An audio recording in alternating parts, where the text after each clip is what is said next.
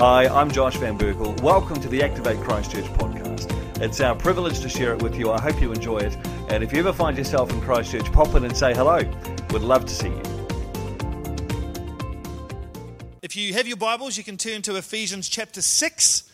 We are working our way through a series on the Armour of God.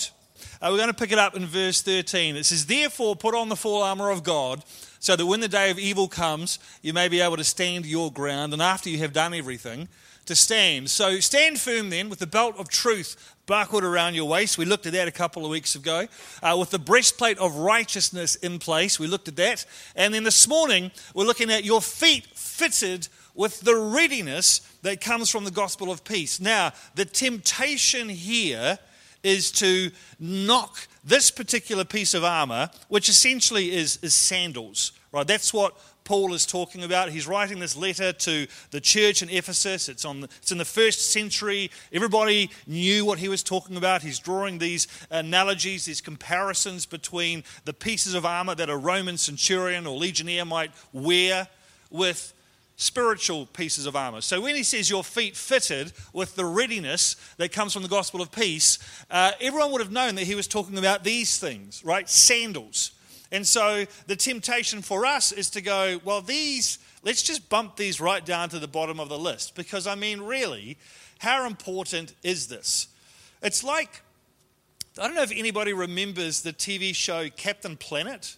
Does anybody remember Captain Planet? Yeah, people like my age, yeah, Crystal, you would. It was really big in the 90s. And for those of you who don't know, it was a cartoon show. And it was very ahead of its time. It was very woke because it wasn't about the bad guys, stealing money or kidnapping people or inflicting all manners of cartoon violence. The bad guys in Captain Planet were always, in some way, shape or form, abusing the planet. So the bad guys were like polluting waterways, they were overfishing the oceans, or they were poaching, endangered species. And every TV show would be exactly the same. It would start with a bad guy doing something bad, and then there were 5 kids in the show, and they would inevitably end up battling the bad guys. But each kid, this is where it gets interesting, each kid had a ring of power, and that ring would control a different element. Right? So one kid had a ring and he'd go, earth, and then he could just lift up slabs of dirt and rock and just dump them on the bad guy. And another guy had fire, and he'd go like this, and fire would shoot out of his ring, and he could do all this cool stuff. And in every episode, they'd go, they'd get like 80% of the way there and then realize they just couldn't quite defeat the bad guy. And so then they would do something that Ghostbusters would frown upon. They'd cross streams, and they'd get all their rings, and they'd put them all together, and the power would come out, and then you'd hear this voice, "By your powers combined, I am Captain Planet," and he'd burst out, and I'm having awesome shivers because it was such a great show. You guys are just staring at me blankly. I want to go watch it now. But here's the thing, right? These 5 rings, one was fire, one was, earth, and then they had wind, and they could control it, and then there's water. She had a bit of an accent. Water. And then the 5th one was this little kid, and he'd go, heart. And even as a 9 or 10-year-old, I knew that's lame. Right? Like, one guy's controlling fire, one guy can control water and wind, and this kid's just like, I can empathize really well with what you're going through. Like, that's his superpower. And even as a 9 or 10-year-old, I was like, man, that kid, he got the short end of the stick, man. He is ripped off. I would not want that power. I mean, that's my pastoral anointing coming through even as a 9 or 10-year-old, right? Like, ugh, great. That's like a negative power, having to empathize with all these people. But they needed that 5th power. Anyway, my point is that the temptation, in the same way that I just look down on heart compared to, I wanted the fire ring. I thought that was the coolest. It's to look at this and go, because, we've got faith, we've got the sort of the spirit, we've got righteousness and truth, and then readiness. What does that even mean? Readiness. Why? That is so apparently lame, except it's not. It's actually super important. What Paul is saying here is he's looked at all the different pieces of armor, and he's looked at the shoes, and he's gone, well, what does that symbolize? And Paul has clicked onto this fact that every parent knows, which is that you are not ready for anything until you've got your shoes on. If I had $1 for every time I've said to my kids, I've got 3 kids, the oldest is 10, the youngest is 7. You guys ready? Yep. Have you got your shoes on? Nope. Then you're not ready.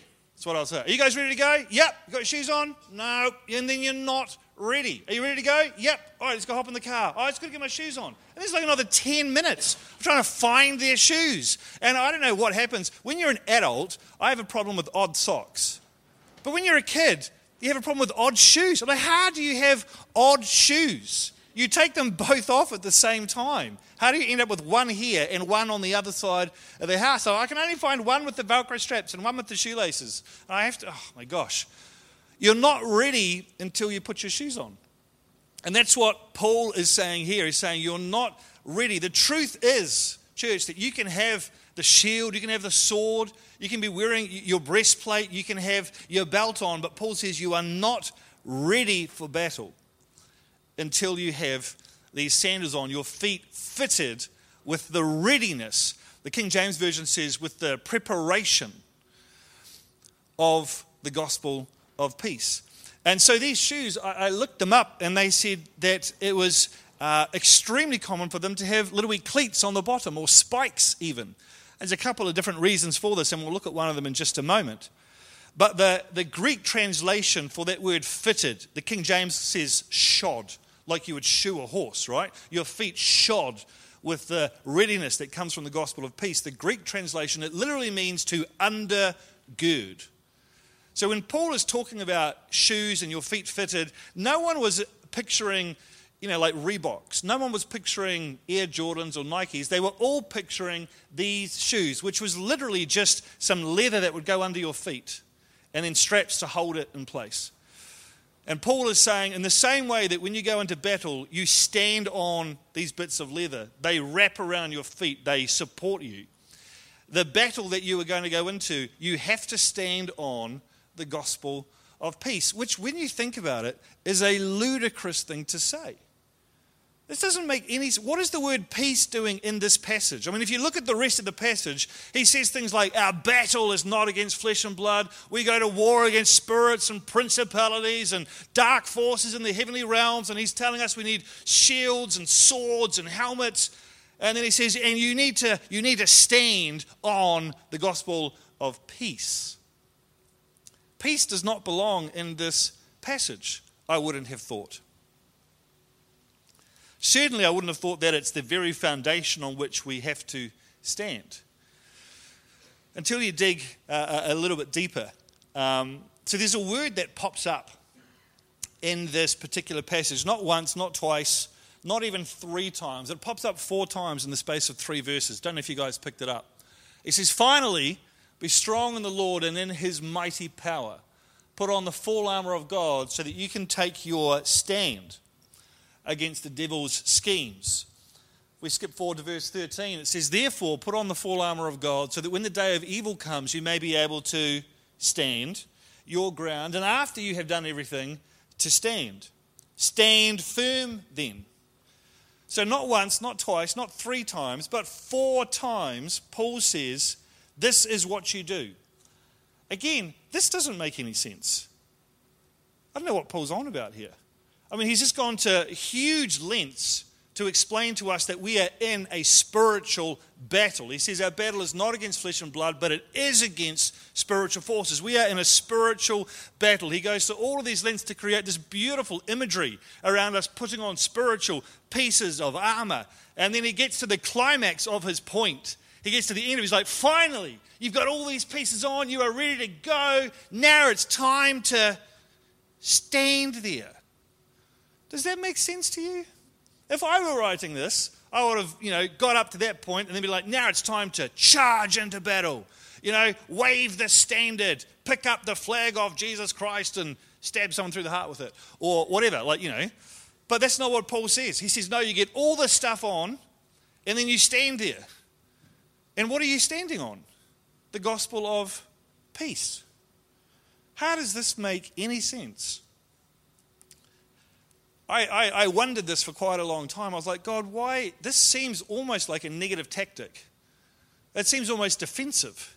Like, shouldn't we be charging into the lion's den and ripping heads off and things. Why does Paul tell us to stand? And he's very clear, right? It's not like you go, oh, well, he just mentioned it once or twice or 3 times.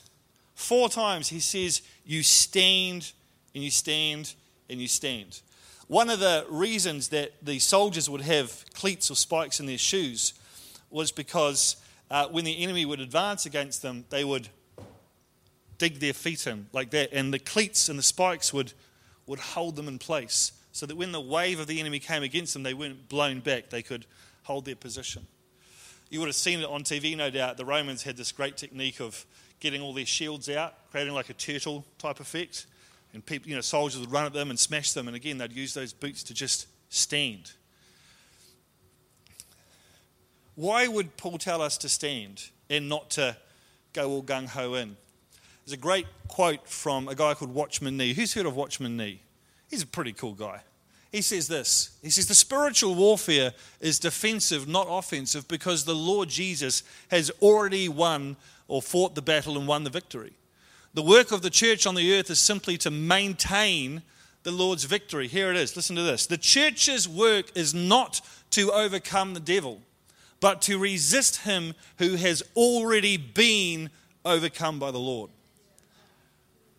You know why Paul tells us that we don't have to charge in there and take ground? It's because all the ground has already been taken. We don't have to go in there and pick a fight. That fight's already been picked. Jesus already kicked ass. Pardon my French. So Paul says, hey, you don't have to worry about going in there and stirring stuff up. Jesus has done all of that. You don't have to go in and fight and wrestle and do all this kind of stuff because Jesus has already done it. Listen, the mindset shift between thinking that you have to go in and win victories and get stuff back compared to the mindset that says Jesus has already done it and I just have to stand. That's why Paul says resist the devil and he will flee from you. Let's just look at a couple of other scriptures to prove this point. Jesus said in John 16, in this world you will have trouble, but take heart, I have overcome 87% of the world. Oh, no, I got that wrong. I have overcome the world.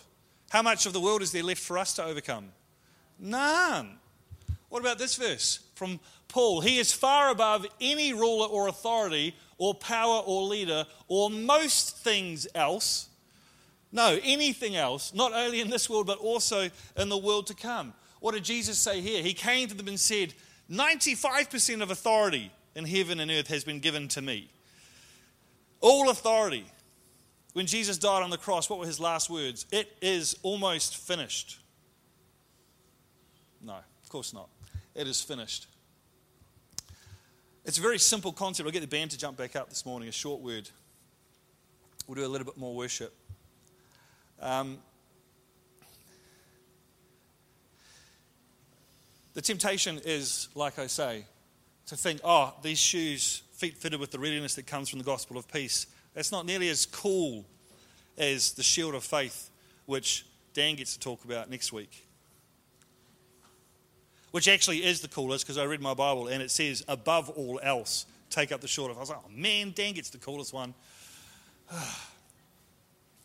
But this concept that we fight wearing these sandals, we fight literally standing on the gospel of peace. That word peace, it's a Greek word. It's the same Greek word that Paul uses in Philippians 4, 6 and 7, where he says, do not be anxious about anything, but in everything, by prayer and petition, present your requests to God, and the peace of God will guard your hearts and minds in Christ Jesus.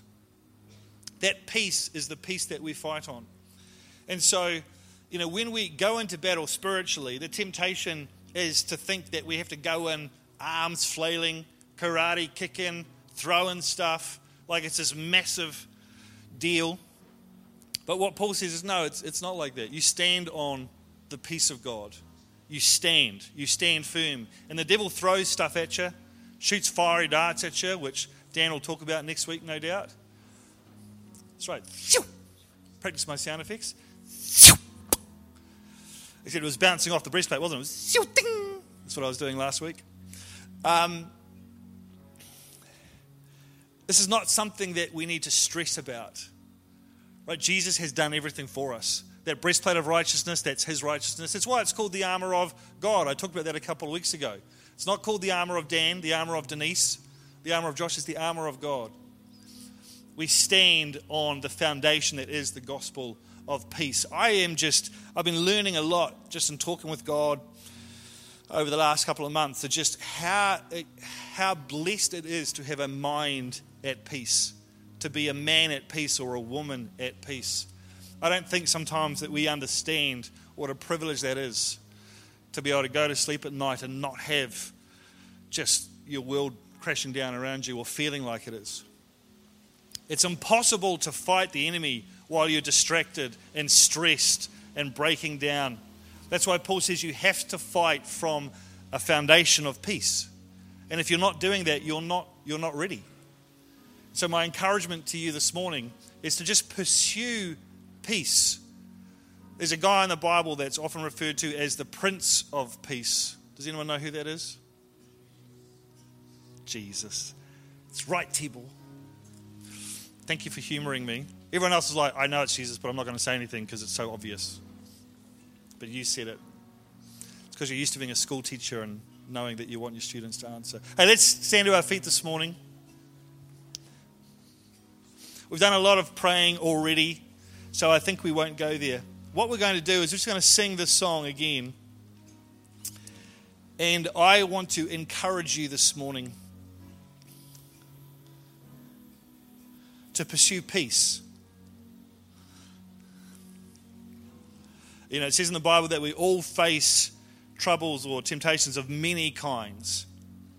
There's nothing new under the sun. Don't take this the wrong way, but you are not special. There is nothing that you are going through that only you are going through, that no one else has ever been through.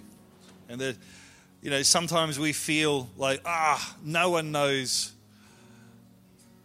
the sorrow I've seen. What was it? You know that song, John? Yep. No one knows my sorrow. You know, that's not true. There's nothing new under the sun. You are not special. I am not special. Doesn't matter what we are going through. Jesus has got a way out. I guarantee you that at no point in your life will God look at you and go, that's new. Never happen. So just as we sing this morning, you know, it's a theme that has come through a lot in prayer meeting and then through worship. I think that there's just a place of peace that God wants to lead some of us into.